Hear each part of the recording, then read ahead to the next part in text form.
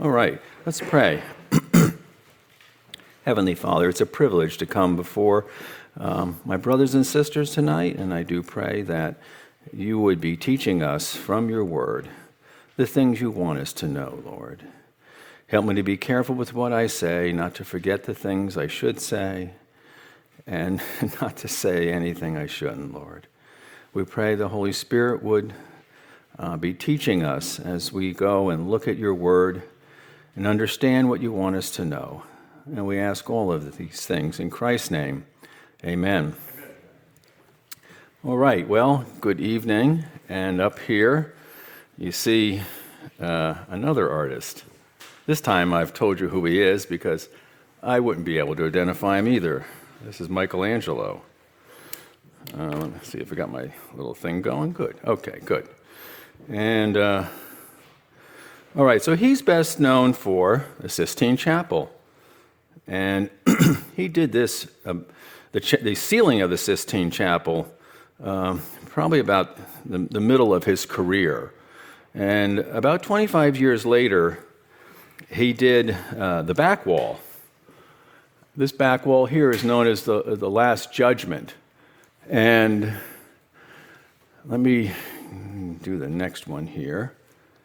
This one here, the Last Judgment, is not as popular to look at, but I think it's pretty important. Let me try to tell you what's going on. Now, keep in mind that all religious art is not pure theology. It's an artist's interpretation, potentially, of what he sees in the Bible. So Michelangelo was born before the Reformation, and unfortunately there was some pagan stuff mixed in there, okay? Especially the chapel, the Sistine Chapel itself, it's got a bunch of pagan images. Not to fear. We're going to look at something that doesn't appear to be too pagan. So because my parents were artists, I didn't have art. I didn't have Sports Illustrated magazines to look at. I had art books to look at, and I spent a lot of time looking at art books. And I liked them. I just would entertain myself forever. Eventually, I'll see if I can bring up one of my favorite artists, is Vesalius, which did all these anatomical studies. And people all dissected and things like that. I don't know why I loved them, but it was just fascinating to see these things. Anyhow, what's going on here is this is heaven above. Christ is in the center. And this is the resurrection of the dead.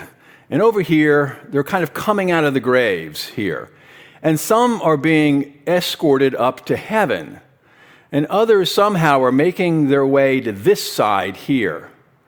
And this is the side of the damned. These people are headed to the lake of fire. And I think you can kind of see that here.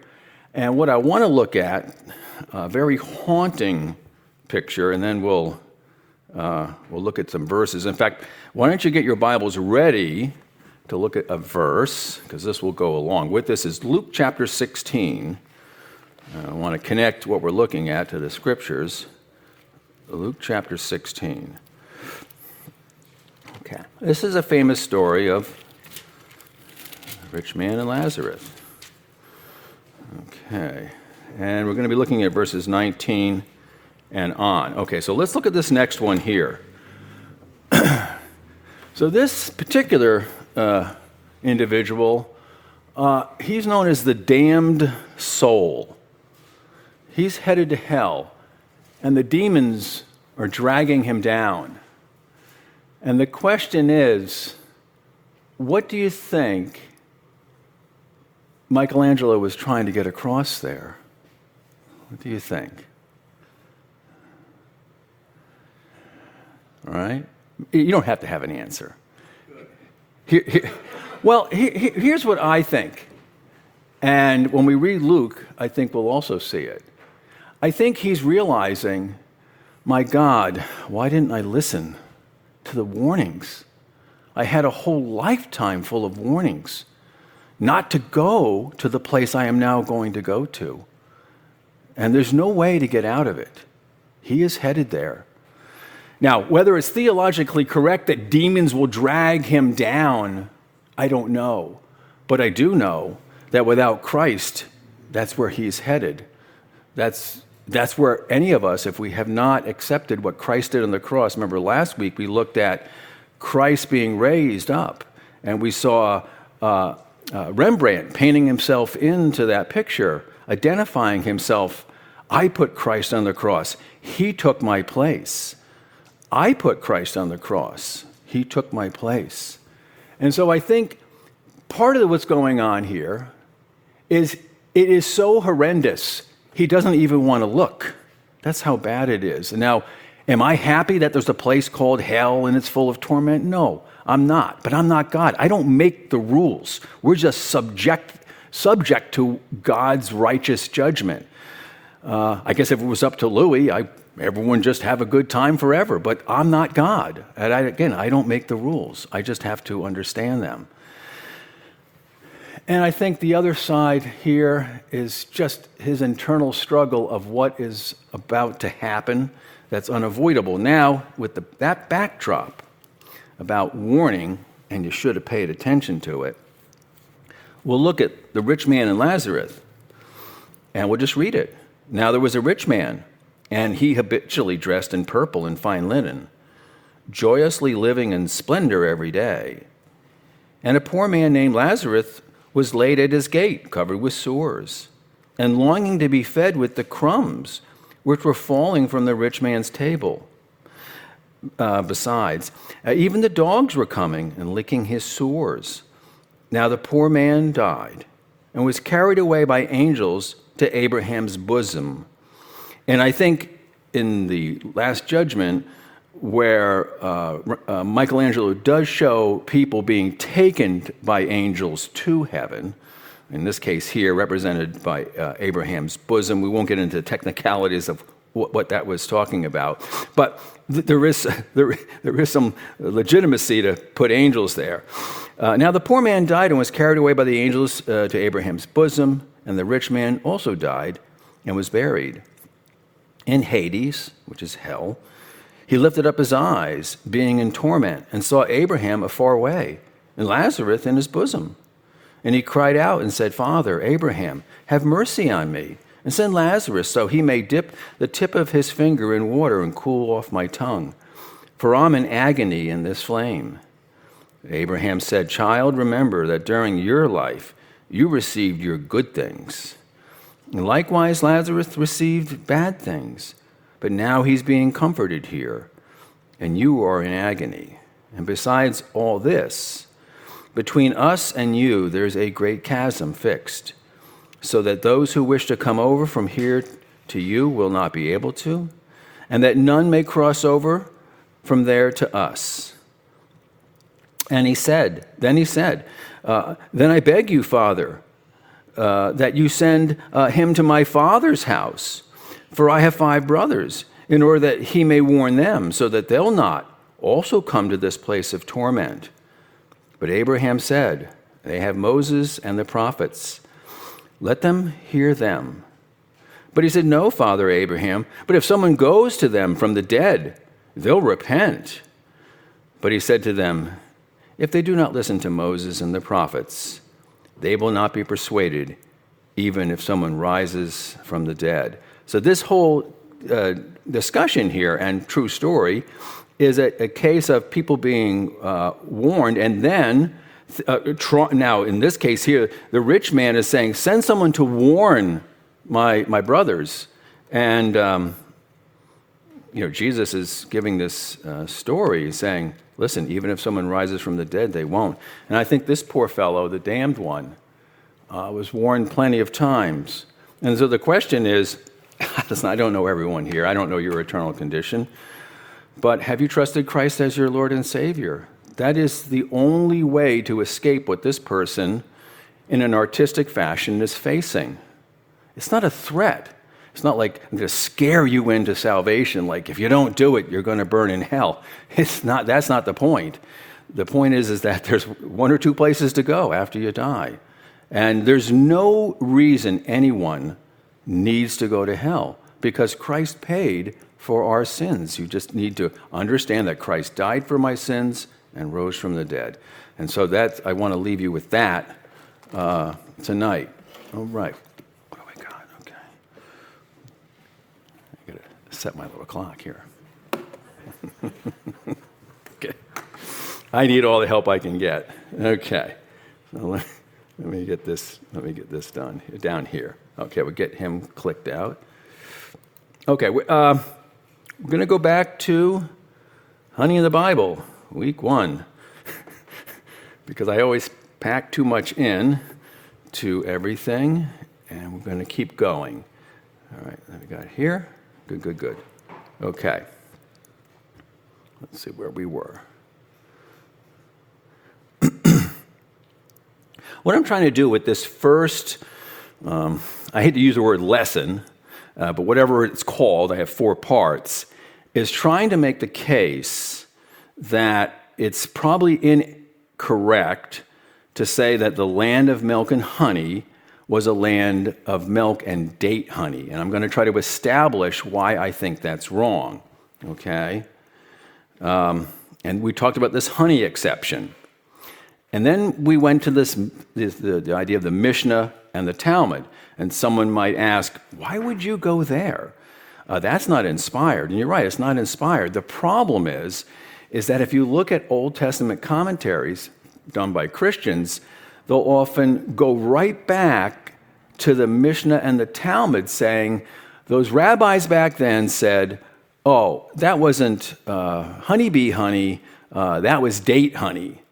And so I'm stuck with trying to either accept that or say, I think they were wrong. And I can say, after my research, I think they were wrong. And I'm going to try to sustain that and prove that from a variety of ways. Now, you might say, Lou, why don't you just tell us that they were wrong and go on to the next thing? Because that's not how I'm wired. I am wired, I need this, what I call OQE, objective quality evidence. I need to build a case why this has to be true rather than just saying it. It drives me nuts when people do that. If it's true, you ought to be able to at least establish some way of proving that.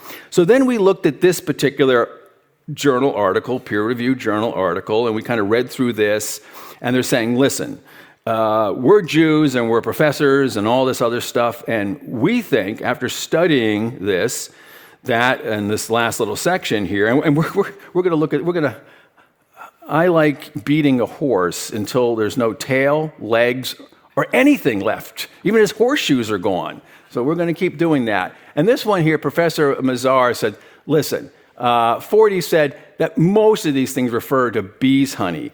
And one of the reasons I want to try to prove this, and this I'm kind of getting ahead of myself, but sometimes you need to repeat this a few times. God told Moses that you're going to go to a great spacious land, a land flowing with milk and honey. Now, I'm also going to prove that the land of Egypt was a land flowing with milk and honey, bee honey. And it's indisputable. And once I get there, you'll say, there's no kidding. So my question, just on the face of it, is date honey doesn't do much for any culture. It's a nice jam. That's about it. It has no other properties, no medicinal properties. It doesn't keep, it spoils. It doesn't provide wax. We'll go into all these things.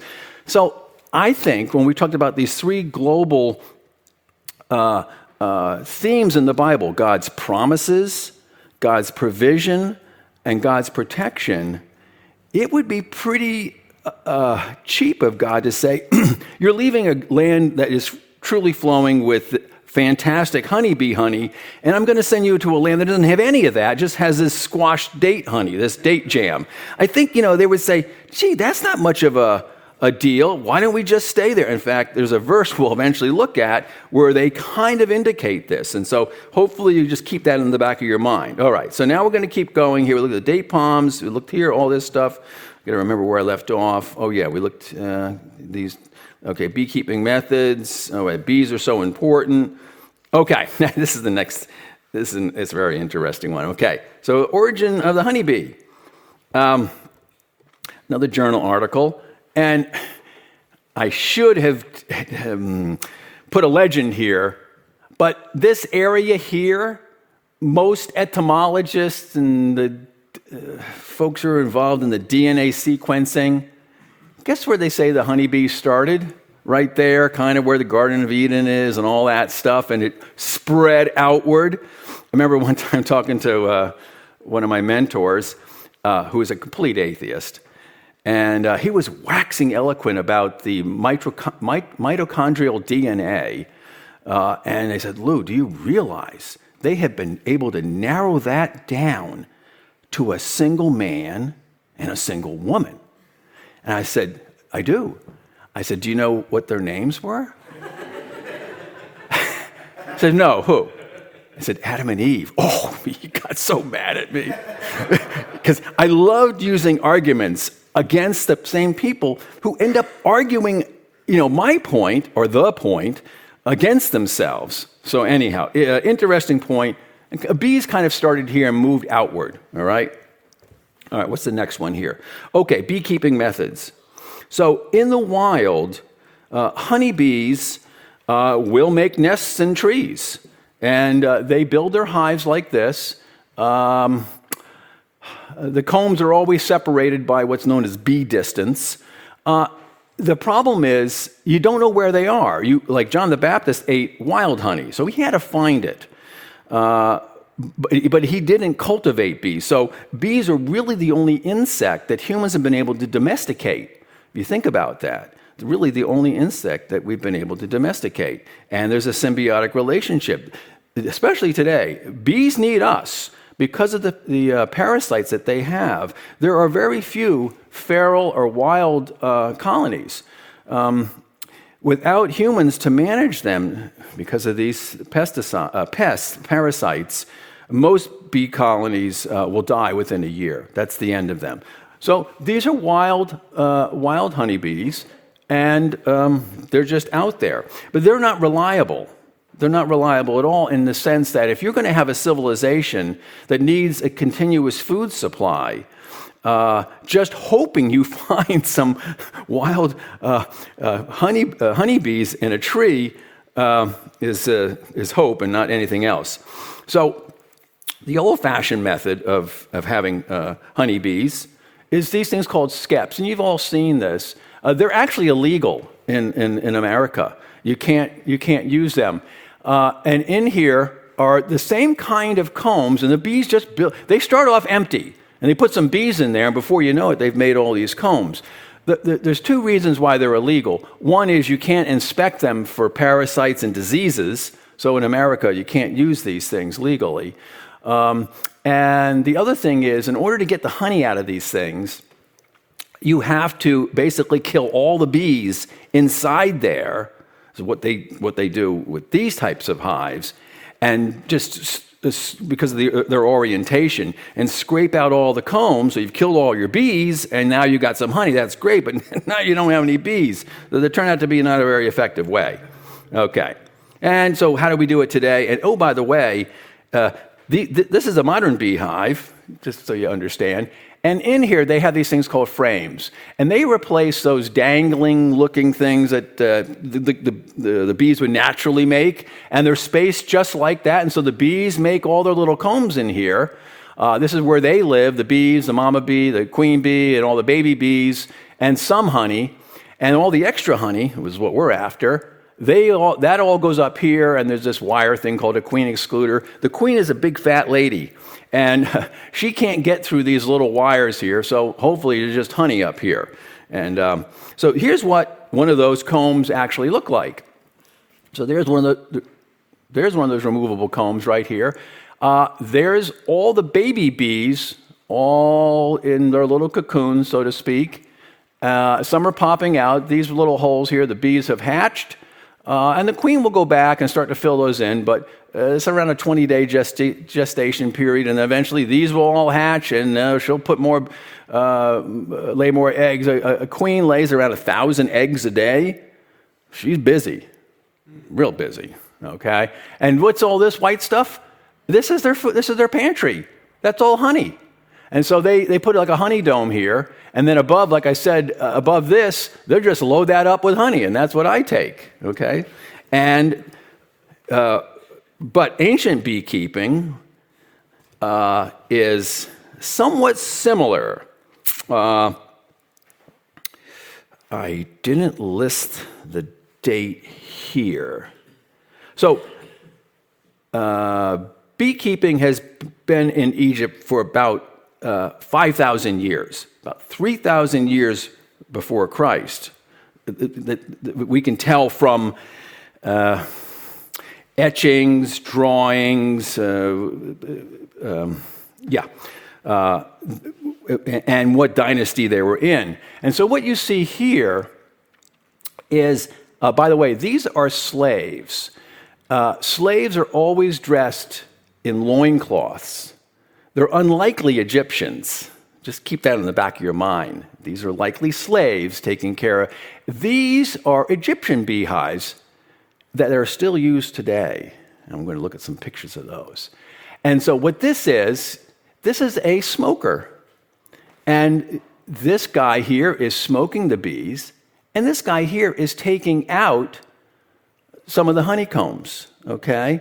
Now, the way they do it, they can reach in there, and the bees, in this case, have kind of put to the outside of that entrance just the pure honey. Remember I said in the normal American hives, the honey's at the top? Well, just turn that to the side, okay? So on one end, you can see maybe a little hole. The bees fly in this way, and there's a little door, and we're going to see this later on.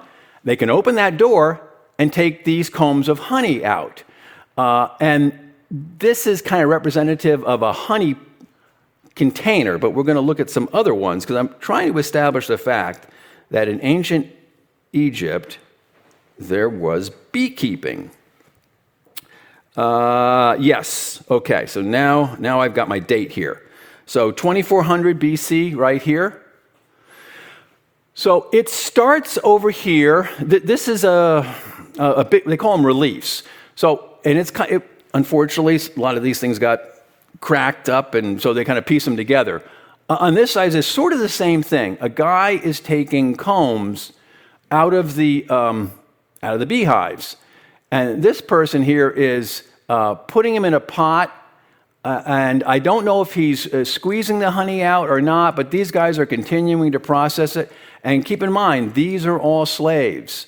What you do see on this side is another kind of a curious thing. The Egyptians used these dedicated honey pots. They look like this sometimes. Other times they have more of like a triangular lid too. I don't know why they did that. And what these little stripes are what this guy is doing, honey will keep forever at 18% moisture, but it's hygroscopic, which means it will absorb moisture from the air. So they have to be careful with it. That's why you keep a jar. If you have honey, put a lid on your jar. Otherwise, if you're in a humid environment, the honey will start to gain moisture and go bad. Well, guess what? The Egyptians knew this too. These jars are being sealed with beeswax. So they're hermetically sealed until they need them. And then they can put them in storehouses and store them up. And oh, by the way, this is the honeybee. And we're going to see this little guy later on. I think maybe in the second section I'm going to teach you, okay? The Egyptians really loved their honeybee. So this is, let's see, this one here is from 2400 BC. This next one is another relief, and they know the same thing is happening, but they know from other dating methods that this was during the time of Moses. And these guys are still slaves taking care of these beehives. And something to think about is who were these slaves? Could they have been Israelites? We don't know. But they were enslaved during that time, and it was dirty work, right? Those were definitely not. If they were Egyptians, they were enslaved Egyptians. Okay, and this is another example of honey processing, and it's kind of like a pictograph, right? It starts here, guys are taking the honey out, they're processing it here, and they're sealing it up hermetically, and now they're storing it up, okay? And it's kind of showing what's going on there. And again, slaves processing honey during the time of Moses. So These are what beehives are in Egypt. They use the same ones today. In fact, in the 90s, they tried to introduce the American-style hives, and the Egyptians did not like them. And so now there are very few really running around in Egypt. They like these mud ones here. And the bees come in on this end. I'm not sure why they had these guys turned around. I didn't get enough of an explanation, but I do know these are the same kinds of pots, the same kind of honey cylinders they used during the Israelites' time in Egypt, and they still use them today. And there is just one. You're seeing there's the honeycomb, and they reach in there and they take it. Okay. Now let's see. What do we have here? Okay, so this is another paper by Dr. Mazar. And he's talking, what we're going to eventually get to, like in the next slide, in 2008, a very important discovery was made in Israel at Tel Rof. And up until that point, there had never been any archaeological evidence that the Jews kept bees. And that was another reason why people writing commentaries would refer back to the Talmud, because in the absence of that, they said, well, I guess those guys 2,000 years ago said it was just date honey. And that is not true anymore. So this is an excerpt from his paper. It says, the importance of honey and beeswax in the ancient Near East can be inferred from Egyptian, Canaanite, and Hittite sources, right? There's other cultures were using and managing bees. Textual and pictorial sources from ancient Egypt are also of particular interest. The story of Sinew, attributed to the Middle Kingdom, right, 2,000 years, alludes to the abundance of honey and oil in his palace of residence in the land of Cana. So the other point I'm going to eventually make is that there were domesticated bees in the areas that the Israelites were eventually going to. And I think there's a passage in there. He says, I'm going to give you the stuff you never worked for, the vineyards and the other things, because you're going to get booty. What do you think you're going to get booty? They're going to get all those beehives, right? Because possession is 9/10 of the law. And they go in there and kick the people out. They're going to take their beehives. Tutmosis III recounted carrying off 430 jars of honey as booty following his conquest of Canaan in the 15th century, which is right around Moses' time, I believe, maybe 100 years earlier. And because Moses 1440 or something like that, I think 1440, so it's about 100 years earlier. And then he mentions another group here, 264 jars of honey collected as tribute. Okay, so this was the beginning of a seed change when this was discovered in Tel Rehov. I don't know how to speak Hebrew, but this changed everything once this was discovered. And this is another excerpt from this article. It says, rearing bees in hives and the production of honey and beeswax is one of the least understood aspects of the economy during the Bronze and Iron Ages in the ancient Near East. The Bible does not refer to beekeeping, though in Egypt there are a number of pictorial depictions of bee rearing, and various ancient Near Eastern texts indicate that honey was a well-known and prestigious commodity in antiquity. However, no beehives had, past tense, ever been found at archaeological sites in this region. Thus, the discovery of an apiary of an industrial nature in the Iron Age at Tel Rehov constitutes a unique and extraordinary discovery that, in fact, revolutionizes our knowledge of this economic endeavor in general and ancient Israel in particular. Now, these guys are approaching this whole thing from a different reason. I'm looking at this information to try to sustain the fact that the land of milk and honey had honeybees there, okay? And guess what they find here? These are the hives.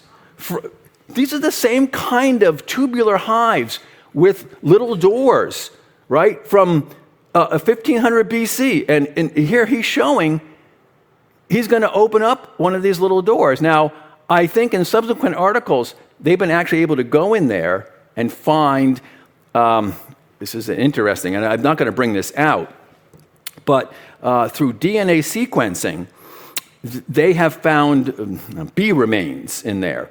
And if you remember that picture of where all these honeybees were, they started here and they migrated outward. Well, those are all part of the Apis mellifera genus. I flunked that course in high school. Okay, flunked a lot of courses in high school. But there's all these subcategories.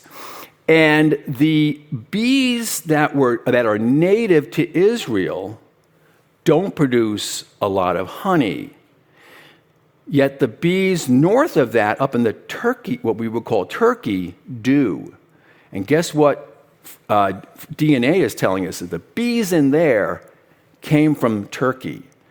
So these were important enough for them to import those bees down. It wasn't just, we found some bees, we're going to throw them in some beehives. This was so deliberate. It's just not an accident that they found these bees, okay? Because they were importing them, and they were importing honey-producing bees. In America, we use a couple types of bees. We use Italian bees. I don't know. They call them Italian. They had nothing to do with spaghetti or pizza. And they're kind of docile, and they produce a fair amount of honey. But they also require a lot of honey to get through the winter. There's another type of bee. It's a darker bee. It's like a black bee. It's called a Russian bee. And those bees don't produce as much honey, and they can be a little more feisty, but they don't require as much honey to get through the winter, and they're very winter hardy. And so these bees kind of adapted to the different areas. Some people like Russian bees. I just raise all Italians, not because I'm half Italian, just because I happen to like Italian bees. Okay, now here's another little picture reproducing all these, because you just saw the one, but they're pretty sure there were lots and lots of these beehives there at Tel Raf, and they're kind of showing, okay, they're taking the honey out, and this is just an artist's rendition of that. Okay, and we're just about done with, I got one more page, and we've got plenty of time to go into the next section here. So the term honey appears 55 times in the Bible, 16 of which as a part of a metaphor of Israel as the land of milk and honey. This honey has always been understood as having been produced from fruits such as dates and figs, with bees' honey mentioned explicitly only twice, both times in relation to wild bees. However, careful reading of the biblical metaphors mentioning honey led Forty, that paper we talked about earlier, to suggest that they refer mostly to bees' honey. Though in her view, due to the lack of agriculture in the Bible, the reference are to honey collected in nature. And this is going to go on. Indeed, in no case does the Bible mention bee rearing as a productive industry. The discovery of beehives at Tel Raf show that this was a very well-developed economic branch during the First Temple period.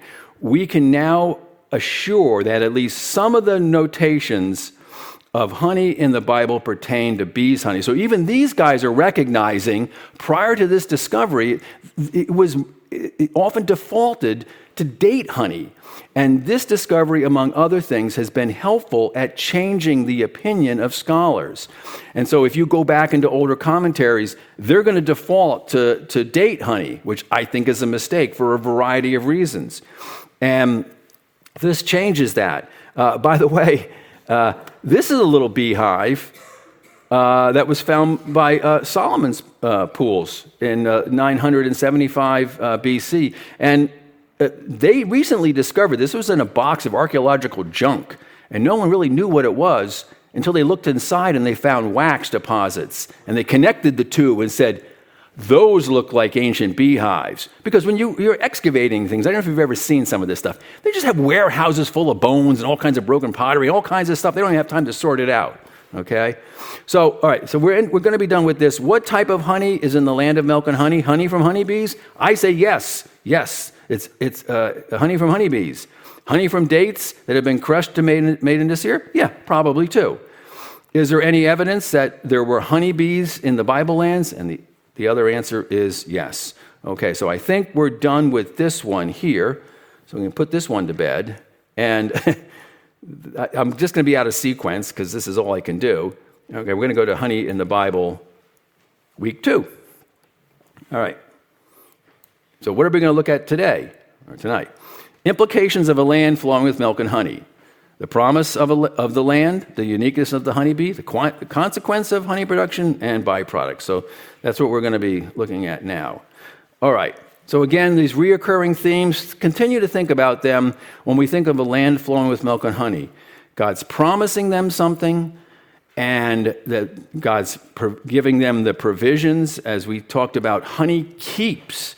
And in an agricultural society without any preservatives, without any way to refrigerate things and stuff like that, something that keeps year-round, that does not spoil, and is an important food source, is important. So if you're going to have a civilization, one of the things you can't have is everyone starving to death all the time. And then finally, God's protection. We'll look at a bunch of the protective qualities of honey. And just a kind of a spoiler alert, honey has been found to be able to treat MRSA, which is a very hard to treat infection. And we'll look at this a little bit more, but you're going to see more and more pharmaceutical uses of honey. It's not just at the health food store. It's actually becoming mainstream. There's like 30 registered with the FDA pharmaceutical honey concoctions. So again, it's not, years ago, this was go to the health food store and you take these herbs and there's some honey, that sounds good. This has been pushed right into mainstream medicine, whether you like it or not. Okay, so this is the first promise. These are the promises. We're going to actually look at these because I don't want to just talk all the time. I want to read some scripture so we all get familiar with this. The promise of the land was first given to Abraham and then reiterated to Isaac and Jacob. And what we're going to find is that Abraham, Isaac, and Jacob traveled extensively throughout the land of Canaan. And I think I've said this before, but I'll say it again. They are never promised a land flowing with milk and honey. You will not find God telling, did I pop that up there? How did that get there? Stop it. Get out of there. Oh, you know what? Why didn't you guys tell me I'm not on slideshow? Okay. All right, let me get back here. I'm sorry. Okay. You will not find an instance where Abraham, Isaac, or Jacob are being told that they're going to get a land of milk and honey. They're just saying you're going to go to a wonderful land. It's not till Moses' time that God says, oh, by the way, it's a land of milk and honey. I would submit to you, they were living in a land of milk and honey because Egypt was a fertile area. They had lots of honey. And so what's going to be on the moniker? You're going, like this, let's make a deal or something like that. What's behind door number 3? And then you open the door. You're going to a great place. It's a wonderful vacation, right? And it's a place that isn't half as good as the place you're leaving. I don't think that's going to sell. I personally think what God was saying, I'm going to give you a wonderful, spacious land, and you're going to have your own bees. Okay. So this is a little pictorial here of Abraham's journey from Ur to Canaan. So he kind of starts over there at number 1, works his way up to Haran, and then works his way back down to Canaan. And we're going to actually read this here. And we can read this here. I mean, I guess we like to do this, or we can open our Bibles. I think I got all 9 verses here. I'm just going to open my Bible just because it makes me feel better. Okay, Genesis chapter 12. We should have our Bibles. One of the things that I think is a real disservice is a lot of people have their Bibles on their phones, and I love to draw on my Bible. I think it's a good thing. Now, if one of you are looking at your Bible on your phone, I'm not busting your chops about that. But I happen to like a paper Bible because you can write all kinds of notes there. Okay. So this is Abraham, chapter 12, verses 1 through 9. Now the Lord said to Abram, go forth from your country and from your relatives and from your father's house to a land which I'll show you. And these are where the three promises come in. I will make you a great nation. I will bless you. I'll make your name great. You'll be a blessing. I'll bless those who bless you, and I will curse those who will curse you. And all the families of the earth will be blessed. And that's through his seed, which is Christ. So that's the trifold promise. Land, a great nation, and the seed of promise, which it was Christ. And that's why you have the genealogy in the New Testament. So Abram went forth as the Lord had spoken to him, and Lot went with him. Now Abraham was 75 years old when he departed from Haran. So remember, Abraham had sort of gotten going, right? I think prior to this, he said, you got to leave and go. And so he's up in Haran, and now he's going to go down further, right? And so the Lord appeared, I lost my my place here. Oh, he departed from Haran, verse 4. Abram took Sarai, his wife, and Lot, his nephew, and all their possessions which they had accumulated, and the persons which they had acquired in Haran, and they set out for the land of Canaan. And thus they came to the land of Canaan. Abraham passed through the land as far as the site of Shechem, to the oak of Moreh, and now the Canaanite was then in the land. The Lord appeared to Abram and said, to your descendants I will give this land. So he built an altar there to the Lord, who had appeared to him. Then he proceeded from there to the mountain on the east of Bethel and pitched a tent. And with Bethel on the west and Ai on the east, there he built an altar to the Lord and called upon the name of the Lord. And Abraham journeyed on, continuing towards the Negev. Did I go? Okay, we'll just stop there. Oh, by the way, this is interesting. I might as well bring this one up. Now there was a famine in the land, so Abraham went down to where? Egypt. Egypt was a fertile place, right? Let's go down there because we're starving to death up here, right? Go down there. Now, I think Isaac tries that trick or something, and God says, no, you don't go down there. You stay put, okay? But Abraham did go down there, all right? So that's the first promise. And now the next one is this next one here, Genesis 13. And we'll just read this one here. The Lord said to Abram, after Lot had parted from him, look around from where you are, which is Bethel.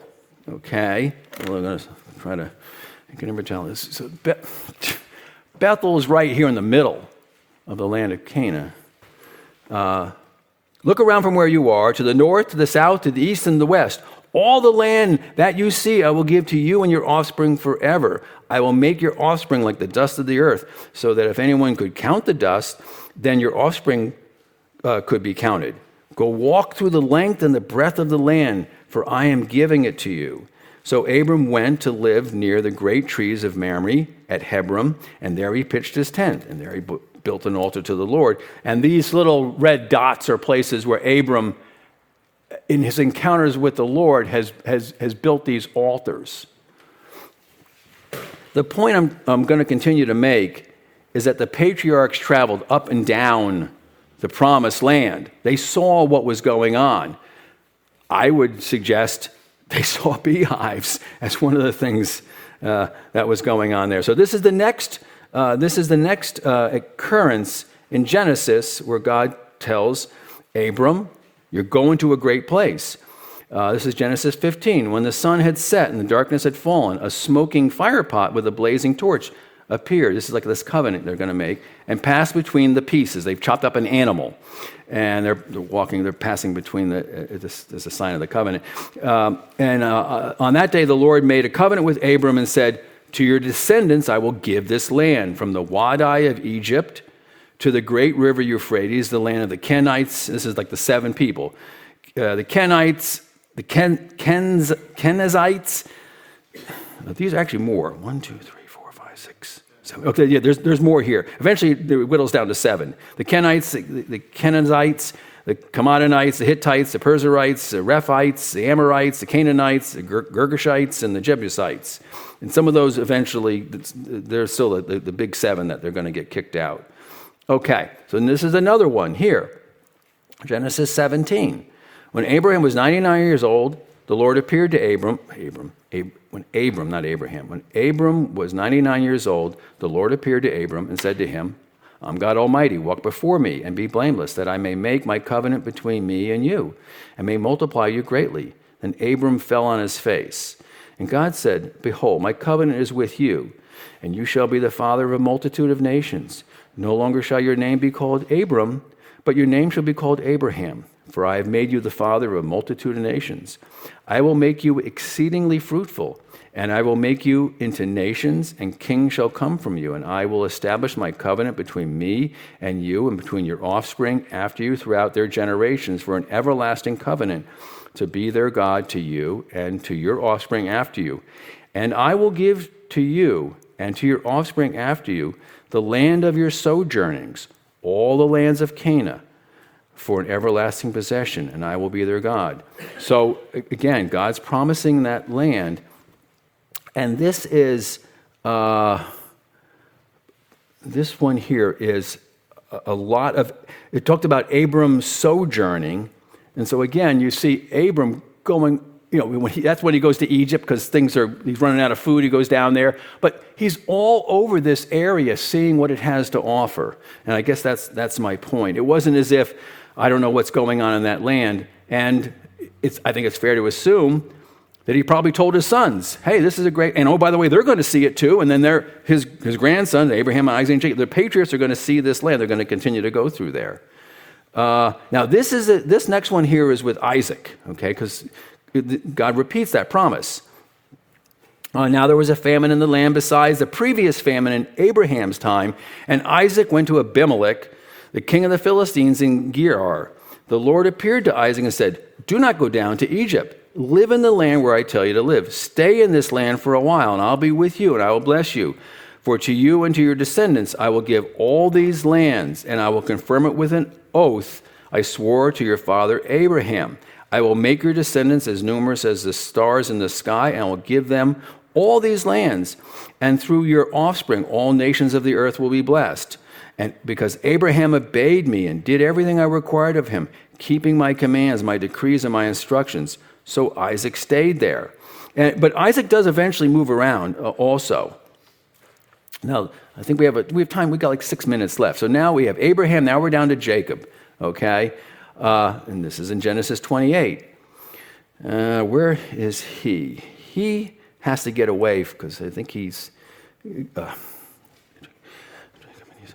gotten, I think, Esau pretty mad. I think Esau's going to try to kill him or something like that. He goes north. He gets out of there, right? He gets out of Dodge.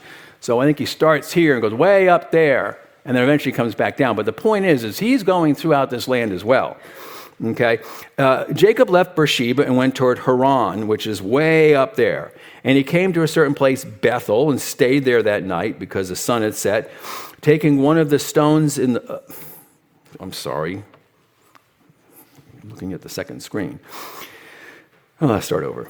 Jacob left Beersheba and went towards Haran. And he came to a certain place, Bethel, stayed there that night because the sun had set. Taking one of the stones of the place, he put it under his head and lay down in that place to sleep. And he dreamed, and behold, there was a ladder set up from on earth, and the top of it reached to heaven. And behold, the angels of God were ascending and descending on it. And behold, the Lord stood above it and said, "I'm the Lord, the God of Abraham your father, and the God of Isaac. The land on which you lie I will give to you and your offspring. Your offspring shall be like the dust of the earth, and you shall spread abroad to the west and to the east and to the north and to the south. And in you and your offspring shall all the families of the earth be blessed.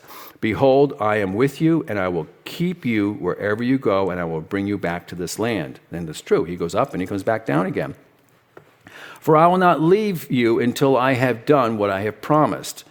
Then Jacob awoke from his sleep and said, "Surely the Lord is in this place, and I did not know it." And he was afraid and said, "How awesome is this place? This is none other than the house of God, and this is the gate of heaven." So my bumper sticker here is Abraham, Isaac, and Jacob traveled extensively through the land of Canaan. And we know and I will continue to prove this, from historical evidence, there were domesticated bees there. So these guys were familiar with it. And I say here in this next slide, there is the promise of land, but what is missing in all these accounts? A more detailed description of the land. You never find God telling Abraham, Isaac, and Jacob it's a land flowing with milk and honey. Now, they can see with their own eyes because they're going through it. Now, this is where the promise is reiterated to Moses with greater detail. A good and spacious land, a land flowing with milk and honey, a land flowing with milk and honey, and a land flowing with milk and honey. The Lord is giving Israel its own land with plenty of honey.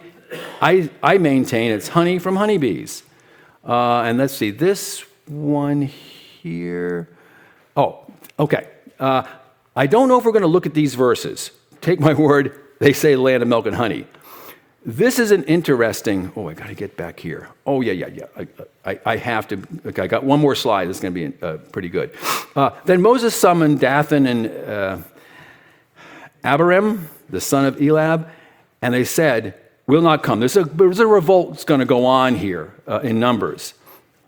Will not come. So these guys aren't listening to Moses. They're revolting against him. But here's what they say. Is it not enough that you have brought us up out of the land flowing with milk and honey to kill us in this wilderness? Must you also appoint yourself as ruler over us? Moreover, you have not brought us into a land flowing with milk and honey, or given us an inheritance of fields and vineyards. And what does this mean? Being sarcastic? I would submit, some commentators say, yeah, they're being sarcastic because there was no honey in Egypt. Well, that is not true. There's honey in Egypt. I don't think they're being sarcastic. I think they're saying, Moses, there's a lot of honey. It was a fertile land. Oh, by the way, Abraham went there when he was starving to death. And I think it's a sloppy scholarship to say, they're just being sarcastic. There's more than that. Okay, this is the slide I really want to get to. This one here. This is really interesting. Okay, and it's a good place to end. There were a lot of pharaohs in Egypt. I think there were like 29 pharaohs or something like that. And each one of them had a thing called a cartouche. And a cartouche is sort of like a signet. It's a representation of who you are, okay? And in each case, the pharaohs, starting at this guy way back here, 3150 BC, then here, then all the way up to Moses' time, almost Moses' time, got this curious little creature here. Remember we saw that earlier? It was a honeybee, right? This is how the Pharaoh is identifying himself, okay? And what is this little thing? It's a little plant. It's a sedge. And a sedge there is the papyrus. But the Chinese did not, if you ever think China was in advanced society way before other things, they did not invent paper until around the time of Christ. Prior to that, there was no paper, okay? They did not invent cellulose-type paper. What everyone was writing on in the known world was papyrus. Egypt had the corner of the market. That's where it grew, and they guarded the secret of how to make the papyrus reeds into papyrus sheets. And they sold it to the world. And so the Pharaoh had a way of identifying himself. And he called himself, Pharaoh, of the sedge, the papyrus, and the bee. That's when the Pharaoh wanted to say, who am I? I'm the guy with the papyrus, and I'm the guy with the honey. And that is so important because it shows a completely different picture of how important it was. The Pharaoh could have said, I'm the guy of the papyrus and the gold bars. I'm the guy of the papyrus of the pyramids. He chooses two things. And what I'm trying to sustain and present to you is that honey was a big deal. He identified himself by the two biggest things, I think, was papyrus, because if you're going to have a modern civilization, you got to be able to write stuff down. One of the things you got to write down is who owes what tax, right? That's one of the things. And the other thing you got to write down is how much inventory do I have here, and all these other kind of transcriptions and things like that.